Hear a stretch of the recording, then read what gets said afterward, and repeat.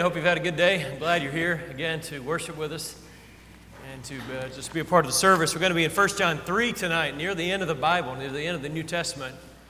1st, 2nd, 3rd John, Jude, and Revelation. So the fifth book from the end, just turn there if you would to the third chapter of it.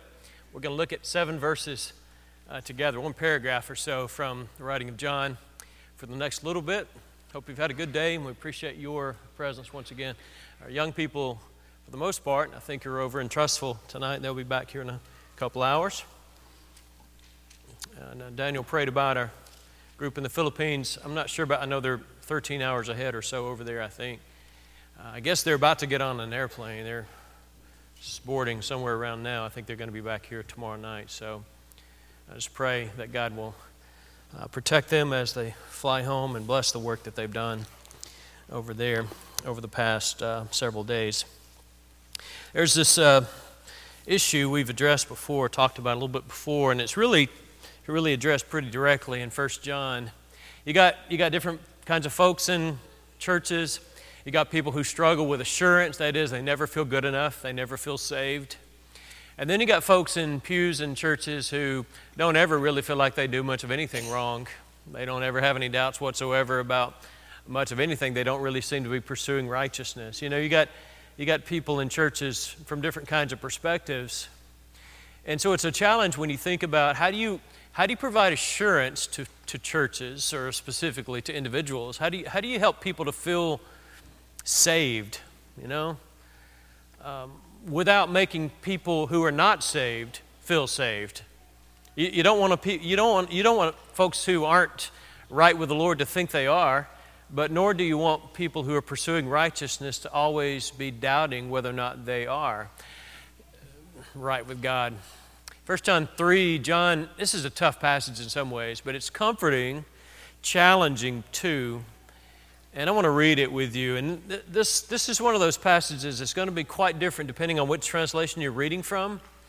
And I know we've got people reading from different ones. I read from the English Standard Version, which I like, and I like it particularly here better than some others for reasons that I'll point out in a minute. But I want to go ahead. I'm going to read it from the ESV. Just follow along in whatever Bible you have in front of you. If you're using the New King James especially, or the King James, one of those two, you're going to notice some pretty significant translational differences. So just kind of note those, and I'll probably refer back to a couple of them as we go through this tonight. 1 John 3, let's read verses 4 through 10. Everyone who makes a practice of sinning also practices lawlessness. Sin is lawlessness. You know that He appeared, that is, Jesus appeared to take away sins, and in Him there is no sin. No one who abides in Him keeps on sinning. No one who keeps on sinning has either seen Him or known Him. Little children, let no one deceive you. Whoever practices righteousness is righteous, as He's righteous. Whoever makes a practice of sinning is of the devil, for the devil has been sinning from the beginning. The reason the Son of God appeared was to destroy the works of the devil. No one born of God makes a practice of sinning, for God's seed abides in him, and he cannot keep on sinning because he's been born of God. By this it is evident who are the children of God and who are the children of the devil. Whoever does not practice righteousness is not of God, nor is the one who does not love his brother. 1 John 3, 4 through 10. I think I titled this lesson something emphasizing that really verse 10 as he kind of comes and ties it together. But I titled this lesson, how do you know that you're a child of God? Or marks of a Christian. You know, what does a Christian look like? How do you know that you are? And really the short answer to this, we'll come full circle back to this at the end, but the answer to that question is, you know you're a Christian, at least according to this paragraph. There are other answers, but you know you're a Christian by what you do, by how you live. I don't want to water that down. I don't want to twist that. I don't want to like offer all these caveats to why that isn't the case. John states this emphatically. What you do as a Christian matters. And I know many of us are sensitive to this, and probably rightfully so, that we don't want to make Christianity all about some sort of works righteousness or a legalistic kind of approach. You get all this stuff right and then you're good. But neither do we want to go to some other equally mistaken kind of perspective that that almost makes it like it doesn't really matter what we do. John here says emphatically, what you do matters. And if you are persisting in sin, you are not a Christian. It doesn't matter what you say you are. You can confess Christ all day long as your Lord and Savior, but if you don't live a Christian life, you are not a Christian. You're not one. So don't say that you are. I think John's dealing with a specific set of circumstances. We don't know exactly what this group was doing, but we kind of get some hints from this text and a couple others in this book. But anyway, we're going to wrestle with this for a little bit tonight. And how this will relate to you depends on where you are in your thinking and how you were raised, what kind of church you were brought up in, if you were brought up in a church at all, and how you think about your relationship to God. If you struggle with assurance, you always wonder, I don't know if I'm saved. I don't know if I'd be with the Lord eternally if I died right now. Or maybe if you're at a point where you don't really think about sin that much, you just feel like you're saved by grace and God doesn't really care that much about what you do. What you do doesn't affect your relationship to the Lord. So, or somewhere in between those, how you hear this will be determined by those things. So let's look at this text together. I pointed out that it's going to make a difference which translation you read from because of some things he says in the way that it's translated here, particularly the first part of verse 4 and a couple other spots in there. But there are two groups here, pretty clear. John thinks in twos a lot of times. He has either this or that. So you only have two groups for John in this text. And the two groups are, this is on the back of the bulletin. I think there are blanks here if you want to fill this in. But two groups. You got people who make a practice of sinning, and then you got people who make a practice of doing right. Making a practice of sinning or making a practice of righteousness. Those are the two groups for John. Now, the reason it matters how this is translated is that, well, let me read just a little bit from the New King James. Some of you are using it. Many of you aren't, but let me read a little bit of it. New King James puts it this way: whoever commits sin also commits lawlessness, and sin is lawlessness. And you know that he was manifested to take away our sins, and in him there is no sin. Whoever abides in him does not sin. You hear that? Whoever abides in him doesn't sin. Well, taken at face value, without nuancing that at all, I think about, I don't know how many people there are here tonight. I guess maybe that hadn't been determined yet, but however many people there are here, we're in trouble. All of us are. That number, whatever the number is, we're in trouble because whoever abides in him doesn't sin. Well, if you negate the last part of that, doesn't sin, that means you and I, we do sin, then logically that would mean we don't abide in him. Then the next sentence, whoever sins has neither seen him nor known him. Well, that would mean that if you and I sin, at least just reading this a certain way, if you and I sin, then we've never seen him and we've never known him. You see the problem here? And that's why I like the ESV, the way it tries to bring out the particular verb tense here. You see what I'm getting at here? Because I think this is the way you got to read this, because you could certainly read this and seem to come away with it the idea that John is saying, if you sin, even in an isolated sense, if you sin on occasion, then you are not walking with Christ. You are not a Christian because you sin. It would seem that John is teaching some sort of perfectionism, that as a Christian you must live without sin whatsoever. But go back, we won't leave the book of 1 John, but go back in your text to 1 John 1 for a second, because I think we need to interpret this in context. 1 John 1 verse 8 says this: if we say we have no sin, we deceive ourselves, and the truth is not in us. If we confess our sins, he is faithful and just to forgive us our sins. Verse 10, if we say we have not sinned, we make him a liar, and his word is not in us. Then he goes on, verse 1 of chapter 2, my little children, I'm writing these things to you so that you may not sin.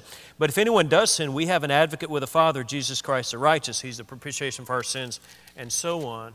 So how do you reconcile these two, this tension here when 1 John chapter 1 and 2, chapters 1 and 2, he says that if you say you don't have any sin, then you're a liar. And then in 1 John 3, he seems to be saying, if you sin, then you are not part of God's family. So is that a contradiction? Did John forget that quickly what he had just written? Or is there some other way of reconciling this? I think there's some other way. And ESV and some other translations help bring that out. John is using a present tense. Here's one way of reading it. John is using a present tense verb throughout. And one way of reading the present tense verb often is that the writer in Greek would have been using it in the sense of an ongoing action, not an isolated event, not a one-time thing, not a thing that happens periodically, but he's talking about something that's ongoing. And I think that's why it helps to read this in a different way, like the ESV put it and like some other translations put it. Did you see that in verse 4? Not everyone who sins, or not everyone who commits sin, but everyone who makes a practice of sinning. See that? It's a big difference here. Now, I don't want to water this down because even reading it like this is a tough text, and he's going to challenge you, okay, all of us. But I don't want to make him say something he didn't intend to say. So everyone who makes a practice of sinning, in fact, let's just go through the text. I want to point out something. You might, if you write in your Bible or highlight in your Bible, you might notice this. 1 John 3:4, everyone who makes a practice of sinning practices lawlessness. Verse 6, no one who abides in him keeps on sinning. No one who keeps on sinning, also in verse 6. And then down to verse 8, whoever makes a practice of sinning. Verse 9, no one born of God makes a practice of sinning. At the end of verse 9, and he cannot keep on sinning. At the end of verse 10, whoever does not practice righteousness. And then at the end, who does not love his brother. There's this emphasis in the text, and I think this is what John is saying here, is that if you continue in this practice of sinning, you are not a Christian.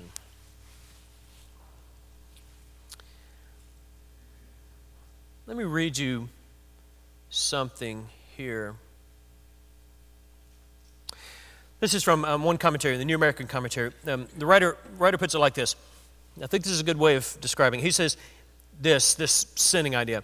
It is a willful rejection and an active disobedience against God's moral standard, which is a characteristic of the child of the devil. All right. Oh, keep in mind those phrases. A willful rejection and an active disobedience against God. Then down below he says something else. He says, from all indications, the apostle is dealing with individuals who are indifferent to sin. They believe that they could engage in any and all kinds of sinful activities and still be in fellowship with God. In their line of reasoning, their acts were merely amoral. It was such licentious beliefs that John confronts. Sin is not amoral. It is not something to which one can be indifferent. On the contrary, sin is a willful disregard for God. It is a rebellious revolt against God's will. End quote. That's pretty important to get this. Because this text could make you feel really guilty. If you're somebody who struggles with assurance, you recognize your own sins very acutely, you're conscious of them, you know about them, you confess them, you're trying to do better, you're addressing these areas of weakness in your life. This text could really make it hopeless for you because you're like, I'm done because there's nothing that I don't know. What am I going to do? This could really make you feel hopeless. So it should make you feel hopeless. This is talking about someone who has a willful disregard for the will of God and persistent disobedience, persistent rebellion. That's what he's talking about here. So it's important to read John in the right way in order for him to teach us what he wants to teach us. Now,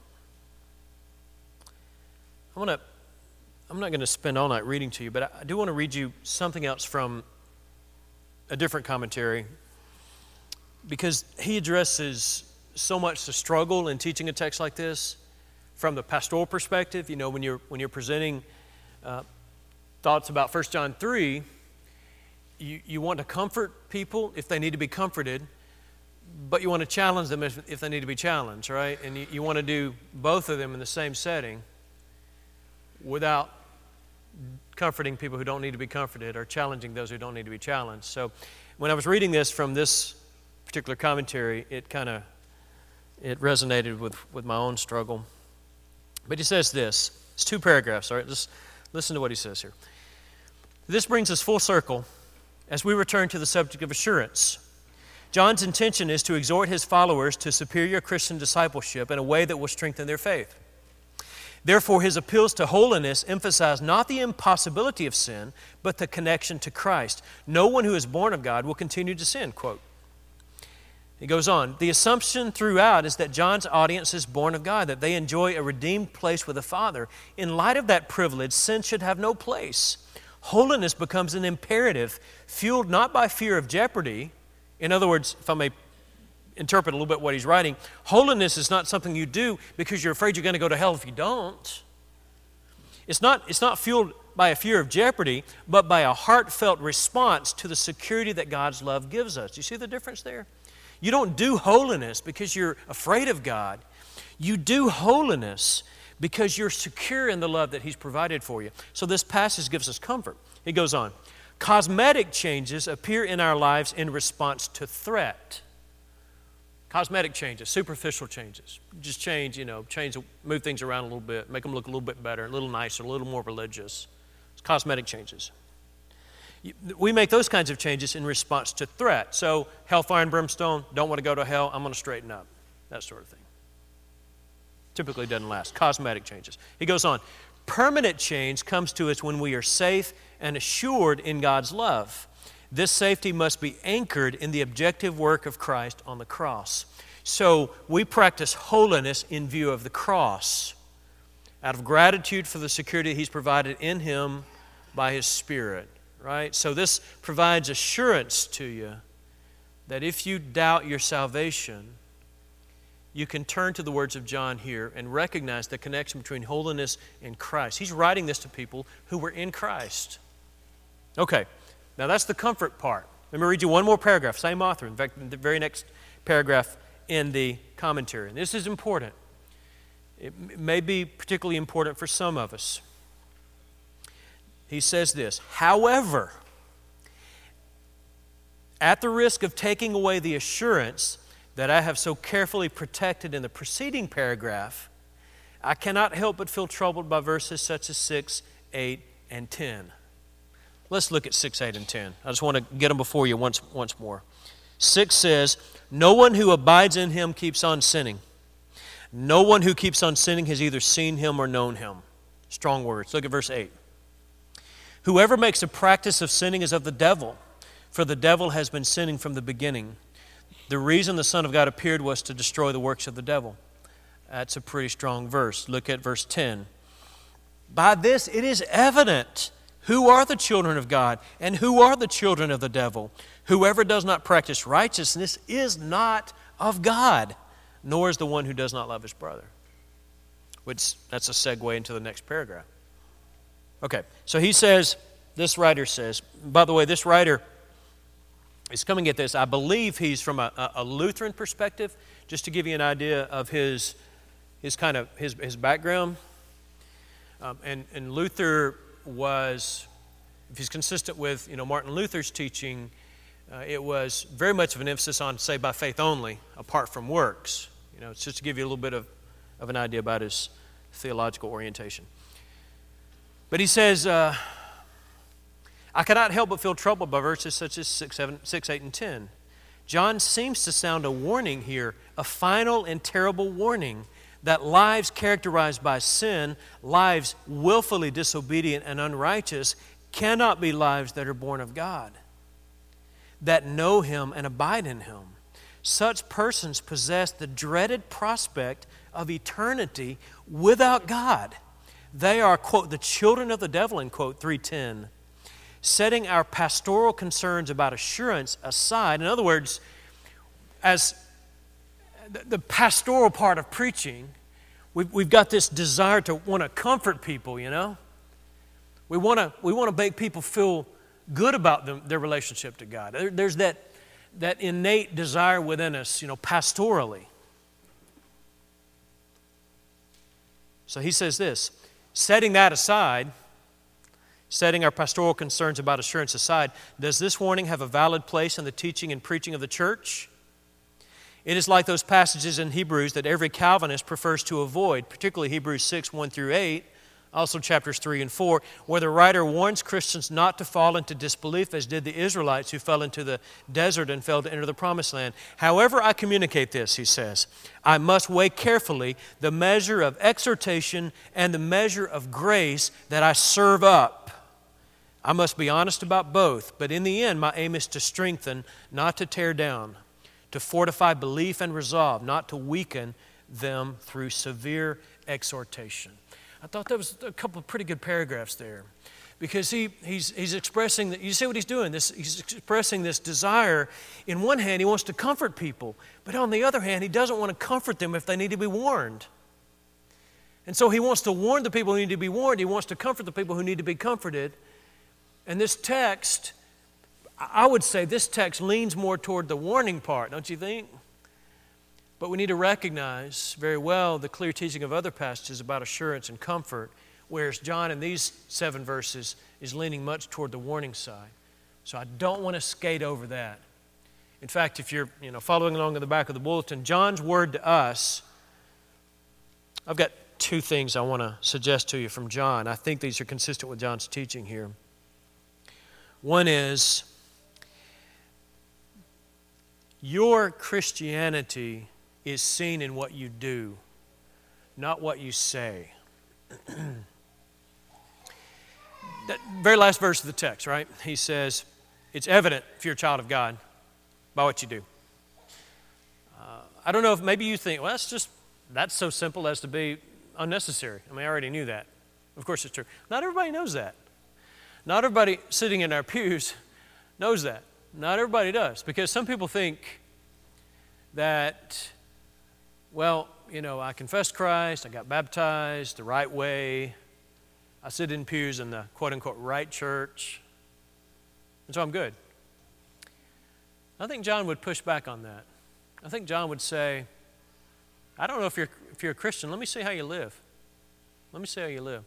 Very last phrase in the paragraph is, do you love your brother? He's going to talk about that in the next paragraph, which we studied a couple months back. But he says essentially, I don't know. You're a Christian if you live like one. And if you don't live like one, then you're not one. Doesn't matter what you call yourself. That's pretty powerful.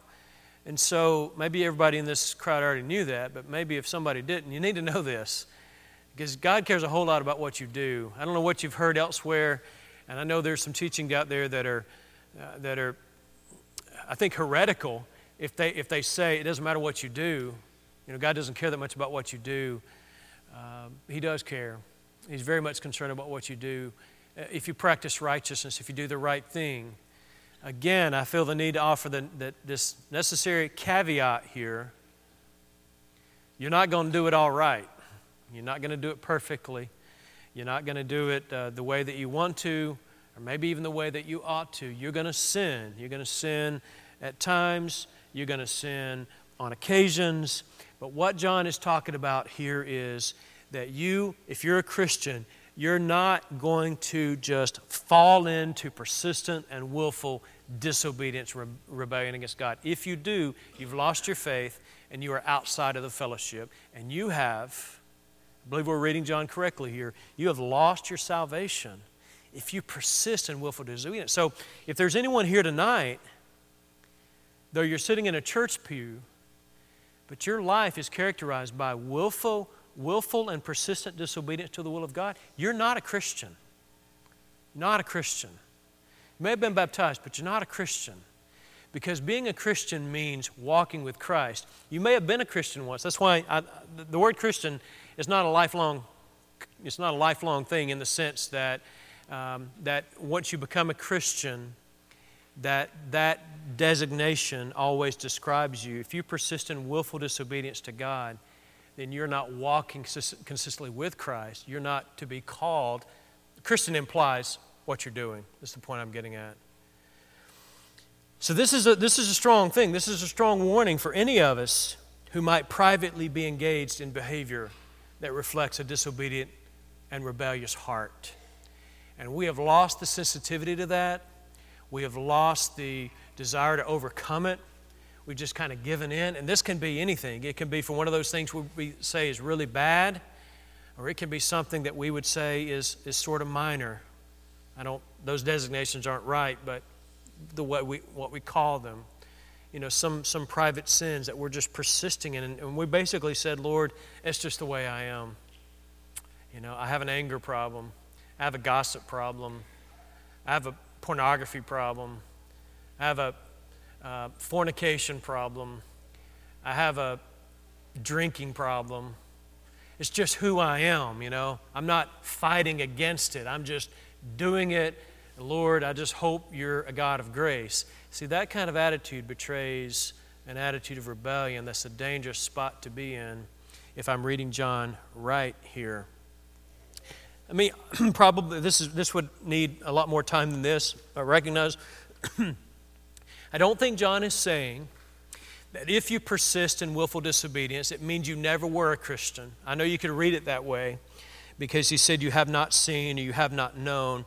I believe, reading this consistent with other passages, what John is saying there is if you are living in willful disobedience to the will of God, you are living as if you've never even known Him, because once you've been born of God, it ought to have lifelong implications. But in your case, he would be saying it doesn't. You're living as if you haven't been born again because of other passages that teach us that we can walk in righteousness and then turn away. So the two things really that I wanted you to get from this, that I think John wants us to get, is you can tell if someone's a Christian by what he or she does. And number two, if you continue in willful sin, you're not a Christian. Your relationship with God is not what it ought to be. If I would add a third one to that, it would be more of an implication from reading this passage in the context of the New Testament, and that is that don't lose heart. Don't lose heart in this. If you struggle with assurance, I would almost like to say this. If you struggle with your assurance and you're always doubting, the fact that you care and the fact that you're trying and struggling gives me encouragement. And it suggests to me that you haven't turned your back on God and you haven't walked away from Him because you're struggling and you're still trying. There's plenty of assurance in the Bible. There's no condemnation to those who are in Christ Jesus. 1 Romans 8:1. But you've got to read that in view of passages like this one. You're no longer in Christ if you're not trying to live consistently with what it means to be one of Christ's people, right? And so in this text, it is a text of warning.